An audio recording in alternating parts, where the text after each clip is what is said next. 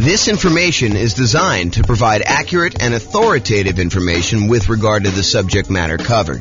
It is offered with the understanding that the presenters are not engaged in rendering legal, accounting, or other professional services. If legal advice or other expert advice is required, the services of a competent professional should be sought. Welcome to the St. Louis Real Estate Investing and Real Estate Financial Planning Podcast. Learn all about investing in real estate in St. Louis, Missouri, with a combination of real estate financial planning and modeling with numbers specific to St. Louis, plus syndicated, more generalized recordings of live and pre-recorded real estate investing classes, not all of them specific to St. Louis. Be sure to stay tuned after the podcast for a message from our sponsors. Well, good morning and welcome, everyone. Hope everyone had a nice Easter weekend, and now we are back. Today we are doing Portfolio Loans 101 for real estate investors, and apparently I got a typo, so I'm going to correct that and continue on. So today we're going to talk about portfolio loans. They're a relatively unusual loan product. When you look at like how many loans you're likely to do as a real estate investor, I've got some data on this that I just pulled from the National Association of Realtors, and portfolio loans would not be a significant portion. However, they're extremely important once you've used up your core 10 or when you are doing some more unusual things like buying in an LLC or buying where you want to utilize a self-directed IRA or self-directed 401k and not have to put 35% or more down in order to do the deal. There's a way to structure it where you don't have to do that when you use a portfolio loan with an LLC and a partner. So let's jump into it today. So here's the latest data. Oh, and I'm James Orr, in case I did not mention that before. So there you go. So this is some data that I just pulled from the National Association of Realtors. I believe this one is from the 2022 home buyer and home seller profile. So they went and they pulled a very large sample of recent home buyers and home sellers, and they asked them a whole bunch of questions. There's probably, I don't know how many pages, 50 to 100 pages or so of all these different loan products for the various people that did these loans. Pull up one thing here in case people have questions. There we go. So it tells you stats about what percentage of these people did different loan types. And so you can see in this one, of all the buyers that they pulled, 62% of them use conventional financing. So that class we did on conventional financing, that covers about 62% of all the buyers that we had there. If you look at the next one, though, 17% of them used FHA, 12% of them used VA, which is a relatively small number, about 10%-ish, 12%. And then 5% did not know. So it's possible they could have used any of the other ones or they used something different. And then only 5% of the loans were other, which would include these types of portfolio products or, a lot of other variations on those. So you can get a feel. Now, for first-time home buyers, about half of them used conventional, about a quarter of them used FHA, about 10%, a little bit less in this case, used VA, 8% didn't know. First-time home buyers, you would expect them to know a little bit less than all buyers. And then 9% of them used something other than that, which, again, we still don't know what that means. And then repeat buyers, 67% used conventional, 14% used FHA. So a lot fewer people used FHA on their second loan. And 13% used VA. And still 4% did not know, and 3% used others. So you can kind of get a feel for what the popular loan programs are in that particular case. Now, this is the type of mortgage for first-time and repeat home buyers based on whether it was a fixed-rate mortgage or fixed rate then adjustable, or did they not know, or other. And so just looking at it, all buyers, I'm not going to do the crazy details. If you want to look at it, you can pause the slide and look at it later. But all buyers, 92% of the loans that they got were fixed rate mortgages in 2022, which doesn't surprise me. A lot of people, especially early on in the year when interest rates were very, very low, were probably getting those fixed rate financing things because loans were at or near all-time lows at that point. I would expect in 2023 to see a slight uptick in the number of adjustable rate mortgages, because I think, to their detriment, some folks are using some type of adjustable rate mortgage thinking that, oh, I'm only going to be in this property for a year or 2 or 3, and or that rates are going to go back down and I'll be able to refinance out. I'm not so sure that that is the most prudent thing for folks to do. It's possible it could work out for you. I mean, we don't really know the future, but I don't know. I like the idea of locking in my interest rate risk and knowing that it's not going to get worse than a certain thing that I can handle. And of course, if interest rates improve, I can always go do a refinance at that point and deal with it then. Let me do this here. Okay. Hopefully that's a little better. Okay. So that gives you an idea of like what the loans are. So a lot of these portfolio loans are going to be fixed rate financing only if you do 15% terms, 15% amortization periods. A lot of the 30-year terms for portfolio loans are going to be adjustable rate mortgages. Now, they may be like fixed for the first, year or 2 or 5 years or whatever it is, and then they become adjustable. But the overwhelming majority of them are going to be adjustable in some form or another. So be aware that once you get to the point where you have to go do these portfolio loans, and have to, I mean that you're unable to get the other loans anymore because you've kind of exceeded the limit, or you're unable to get them for another reason, then you may be forced into taking some of these adjustable rate loans situations where these portfolio loans. Okay. So quick recap. I'm not going to reteach all the classes we've already done because we've covered all of these previously, but recap.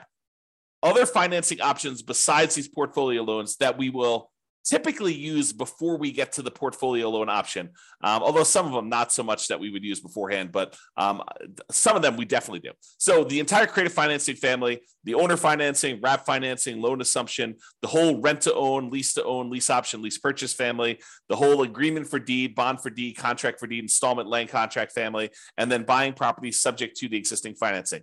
That whole group is what we consider creative financing, and we've covered those previously. I'm not going to cover them again. We could usually do low down payment options a lot of times with those, and in some cases, we may be able to structure nothing down loan options there. For private money, we are going to grandma, someone that we already know who is not in the business of making loans, and we're asking them to loan us money in order to buy real estate. We can negotiate low or nothing down options there. It's usually based on some type of relationship or trust with that person, and a little bit of negotiating probably. The quality of the deal probably does help in those cases in order to get the private money. Then there's the whole hard money family, which is usually someone who is in the business of making loans against real estate. You're very likely to be able to negotiate some type of low down payment. In some cases, probably even nothing down if the deal is good enough. And it's usually based on the quality of the deal. And sometimes a little bit of negotiation there. For the hard money loans, they are generally commercial loans only. They are not usually loans to do owner occupants with. So you'll be limited in what you could do there. There may also be some local banks that offer lower nothing down loan programs, which are different than what we've already covered. So you can go check out those as well. And then typically the kind of group that we focus on for house hackers or nomads, again, house hackers are people that move into a property and they're renting out another part of the property. Either they're buying a single family home and getting roommates, or they're buying a duplex, triplex, or fourplex, and they're renting out, one of the other units or all of the other units so that they can live in one and have the other ones there. So that's what house hackers are. Nomads are buying a property. They move into the property, usually as an owner occupant with 5% down, sometimes a little bit less, sometimes a little bit more, but they're getting owner occupant financing. They're living there for at least a year. It's a requirement of the lender. The lender changes those rules. We'll teach it a different way, but they move in for at least a year. And then at the end of the year, or whenever they've saved up their next down payment, they go buy their next property, usually another owner occupant property with little or nothing down. And then they move out of the old one, convert that one to a rental, and they repeat the process until they buy as many rentals as they want. So the loan programs typically for house hackers and nomads are VA financing. VA financing is a nothing down loan program for veterans. It requires VA eligibility, but you can buy single family homes with it, duplexes, triplexes, or fourplexes. Then the USDA financing, which is typically for rural properties, another nothing down loan program. You can't buy just any property with USDA. It has to be a property that is rural, and usually only use those for single family homes. Then there's the FHA financing, which anyone can use. 3.5% down is the lowest amount you could do on those. So although sometimes you can combine them with down payment assistance, and then you use those to either buy single family homes or duplexes, triplexes, or fourplexes, which is a great strategy if you're trying to use minimal down, 3.5% in this case, in order to buy multifamily property up to fourplexes. Then finally, conventional loans, 3% down for like the Home Ready or Home Possible, or wherever they call that loan program for the owner occupants on those. Most of the time, though, we're going to be using 5% down conventional loans. And this is usually for single family homes only. For the low down payment options, you can buy multifamily, but it's not going to be at that 5%. And then the non-owner occupant, if you're going to buy investment properties, it starts at 15% down. That does have PMI, or 20% down without PMI. And in a lot of cases, we'll opt to put a little bit more down to get better interest rates and to borrow a little less to improve cash flow. Also, a point that comes up a little bit later here is this up to 10 finance properties per Social Security and tax return when buying non-owner occupant properties. So I'm going to cover this here because it's part of why we go to portfolio loans to begin with. So when you're getting these loans, like conventional loans, FHA, USDA, VA, they count the number of loans that you have on your tax return that are on your Social Security. And so like on your Social Security number, when you go and qualify for the loan. And they say, hey, look, if you have more than 10 loans total, like, I've got a VA property that I first moved into. It's a fourplex. I lived there for a year or two. Then I converted that to a rental. Then I went and I bought another property with an FHA loan. And so I've got, these two loans. I've got two fourplexes that I did that way. Then I bought a whole bunch of conventional properties that I lived in over the years, and I've kept all those. And I bought a few as rentals as well. Now I have 10 loans in my name. A VA loan, a FHA loan, and 8 other conventional loans, some which I moved into and lived there as an owner occupant, some which I bought as a non-owner occupant for investment purposes from the very beginning. And they say, okay, great. You want to go buy another property. You no longer can get conventional financing because you have 10 or more loans in your own name. So now you need to go and get a portfolio loan. And that's what we're talking about. That's why we're talking about portfolio loans, is they are the solution once you get 10 loans in your name, okay? So that's what we're talking about there. So just another couple comments here about other financing options. Sometimes we will use down payment assistance, especially if you're a first-time home buyer, in order to buy a property and get some help with the down payment. And that's usually in conjunction with FHA, although you probably could do it with some other ones. And then these portfolio loans, which we're using today. Okay, so portfolio loans. So some people will choose to use portfolio loans as a nomad or house hacker, and they're approved to do that. Not that they're like not allowed at all. Although, as we will cover in a class I think we're doing on Friday, your kind of loan planning class, you will find out that we probably should not be using a portfolio loan early on if we can avoid it. There's an optimal path or optimal paths, kind of like a best use, best case strategy that we should use when we're talking about doing loans for nomads and house hackers. And we will talk about that Friday when we talk about loan planning. But when you run out of your conventional loan spots, portfolio lenders are usually the next stop. And usually portfolio lenders are local banks that make loans that they keep. They're not selling them on the secondary market. They're not making an FHA loan or a VA loan or a USDA loan or a conventional loan and then selling it on the third market to someone else, a quasi-government agency who's buying those. They're usually keeping them in their own portfolio, and that's why they're called portfolio loans or portfolio lenders. And so you need to find the lender. Not that those banks don't do other loans as well, but they also have a portion of their loans that they generate that they keep on their own books as in their own portfolio. Okay. So we prefer typically 30-year fixed rate conventional financing, especially when we're doing the nomad strategy or house hacking strategy, and even honestly for long-term buy and hold. I think there's a strong preference for this 30-year fixed rate financing, as evidenced by the data that we just showed you from 2022 with profile of buyers and sellers. However, once you get to this point where you run out of conventional loan spots, you've got 10 or more loans on your Social Security number, then we go to these portfolio lenders. And a lot of these are typically like a 3-year fixed rate financing, then it adjusts every year, which we call a 3-year ARM, or a 5-year fixed period, and then it becomes an adjustable rate mortgage after that, for the next 25 years, or a 7-year ARM where it's fixed for 7 years, and then after that, it adjusts every year or 6 months or whatever the terms are for your particular loan, where it becomes adjustable. And a lot of these loans, they are 30-year amortizations, which means that they're scheduled to last for 30 years and that the loan will be paid off after 30 years, but they are adjustable rate mortgages, meaning that the interest rate on them is adjust with whatever the prevailing interest rate at the time is. So if interest rates go up, your payment could go up, which could get very ugly.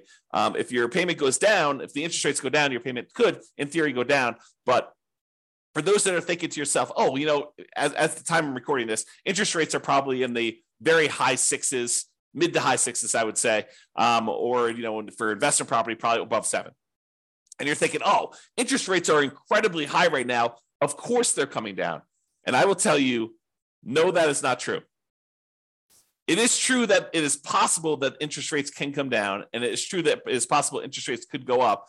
And if you look at it, I did this new tool. I think I called it I don't even remember now. It's kind of like my interest rates meter or something like that. I don't remember what I called it now. But basically, when I looked at, if you put in what your interest rate is today, it told you what percentage of the time the interest rates were above that. And right now, at about this kind of 6 to 7% range, if I remember correctly, we're only about the halfway point. About half the time interest rates were higher than this, and about half the time interest rates were lower than this. So this is not an exceptionally high interest rate. In terms of recent time, it seems exceptionally high because we've been in a period of very, very low interest rates historically. But that doesn't mean that 7 is high.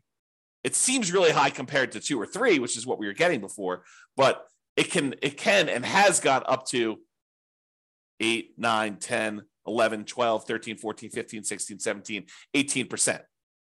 So if you think that this is really, really high, you could be in for a shock if something were to happen in our economy where the Fed would continue to increase rates and the rates on mortgages would continue to go up. And we don't know if that is their plan.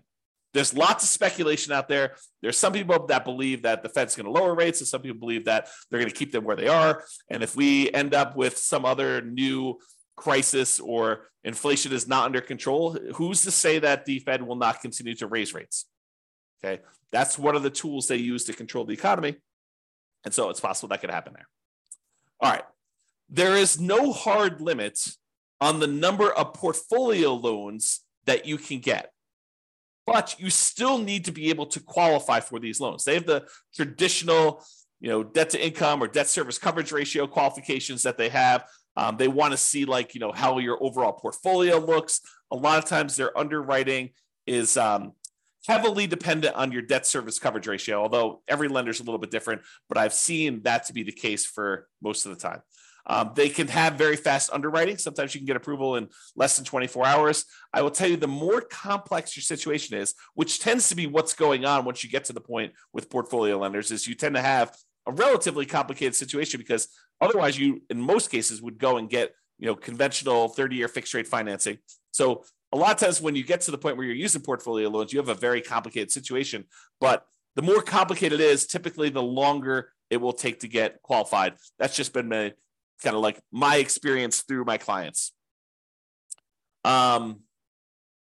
Bigger purchases tend to go to a loan committee where they have different people look over the loan and approve them. It's not just the lender themselves, the mortgage originator. And the relationship with the bank does matter, especially how much you have on deposit. That can be a factor in whether or not you qualify. So realize you want to have relationships with the banks that you're going to be doing portfolio loans with, especially if you plan on doing more than one. The more you do, the more important I think that relationship with the bank is going to be in your ability to get loans there. Now, I'll add one more thing before we end this, and that is there is a significant advantage to being able to use a portfolio lender in order to do self-directed retirement accounts when you're buying rental properties.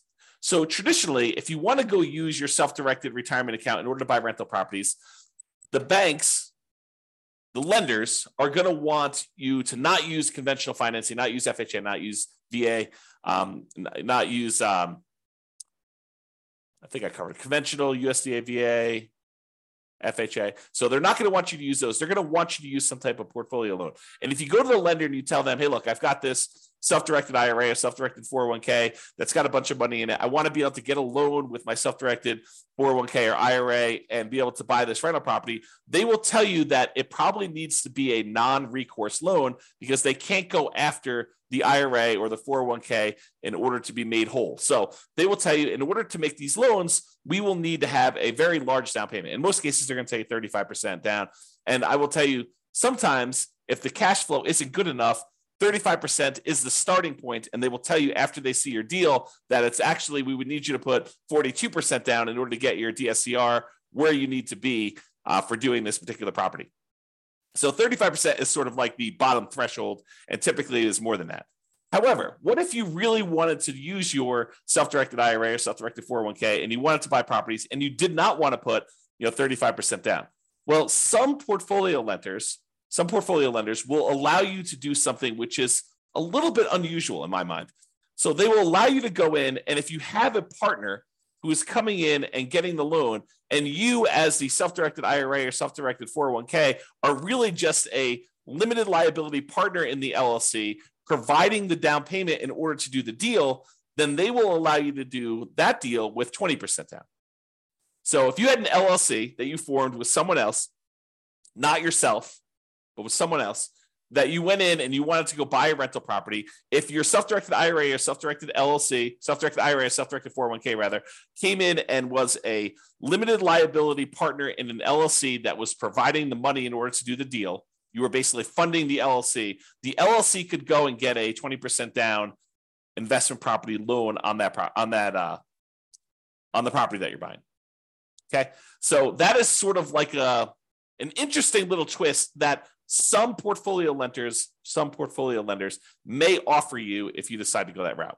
So just kind of a heads up, that is a way to kind of not have to do 35%. Now you got to go bring in a partner, which the partner may or may not be, taking more of the deal such that it is not worth doing, or maybe they're doing the deal and it's actually great. They're the ones that are co-signing for the loan or something like that, and so they're there. Okay, so to finish up, in conclusion, investors often look to optimize their conventional financing loan spots before proceeding to these portfolio loans. Portfolio loans tend to be variable rate financing, and so we tend to try to fill our loan spots with VA or FHA or USDA or conventional loan spots first with 30-year fixed rate financing in most cases. And then once we get those filled up, we move on to these portfolio loans, which tend to be, I would say, kind of like second tier, second quality loans, in that they are typically not fixed rate financing. I don't know if I mentioned this, but there is an exception. A lot of portfolio lenders will allow you to do a 15-year fixed rate loan if you want to. So the 30-year ones are sort of variable, whether they're a 3-year fixed and then variable for 27, or 5-year fixed and variable for 25, or 7-year fixed and variable for 23. Some of them will do a 15-year fixed period on those, but usually the cash flow on the 15-year amortization period makes it such that it's probably not worth pursuing those. Although I could see some situations where that is a useful tool, but most of the time we're not. So what tends to happen is the portfolio loans tend to be the next stop after you do the conventional loan spots that are filled. And then there may be other reasons like partnerships where you're buying an LLC where portfolio loans make a lot of sense before loan spots are filled. So for example, if you're going and you're buying with, you and 2 other partners, or you and another partner, and, one of you guys is actually getting the loan and signing as the kind of the loan partner on that, and you're providing just the down payment, and buying in an LLC in that format with a portfolio loan can make a lot of sense. Although there's still going to be some type of variable loan unless you do a 15-year loan on that. All right. So that's all I got on the portfolio loans. Awesome, everybody. Well, hope you have a great day. Thank you so much. We will talk to you for the next class. Bye-bye for now. With home prices up, mortgage interest rates up, and rents up, but not quite enough to counteract the higher prices and interest rates, cash flow on rental properties in St. Louis is harder than ever. Book a call with the Real Estate Financial Planner to apply our proprietary 88 strategies to improve cash flow on your rentals. See the show notes for a link to schedule your call and improve your cash flow today. If you're a real estate agent, lender, or professional in St. Louis that wants to help our real estate investor listeners, consider reaching out to learn about collaboration opportunities with this podcast. We'd love to add more value to our listeners by having you assist our investors buy, sell, and finance their real estate investments. See the show notes to schedule a call to discuss collaboration opportunities.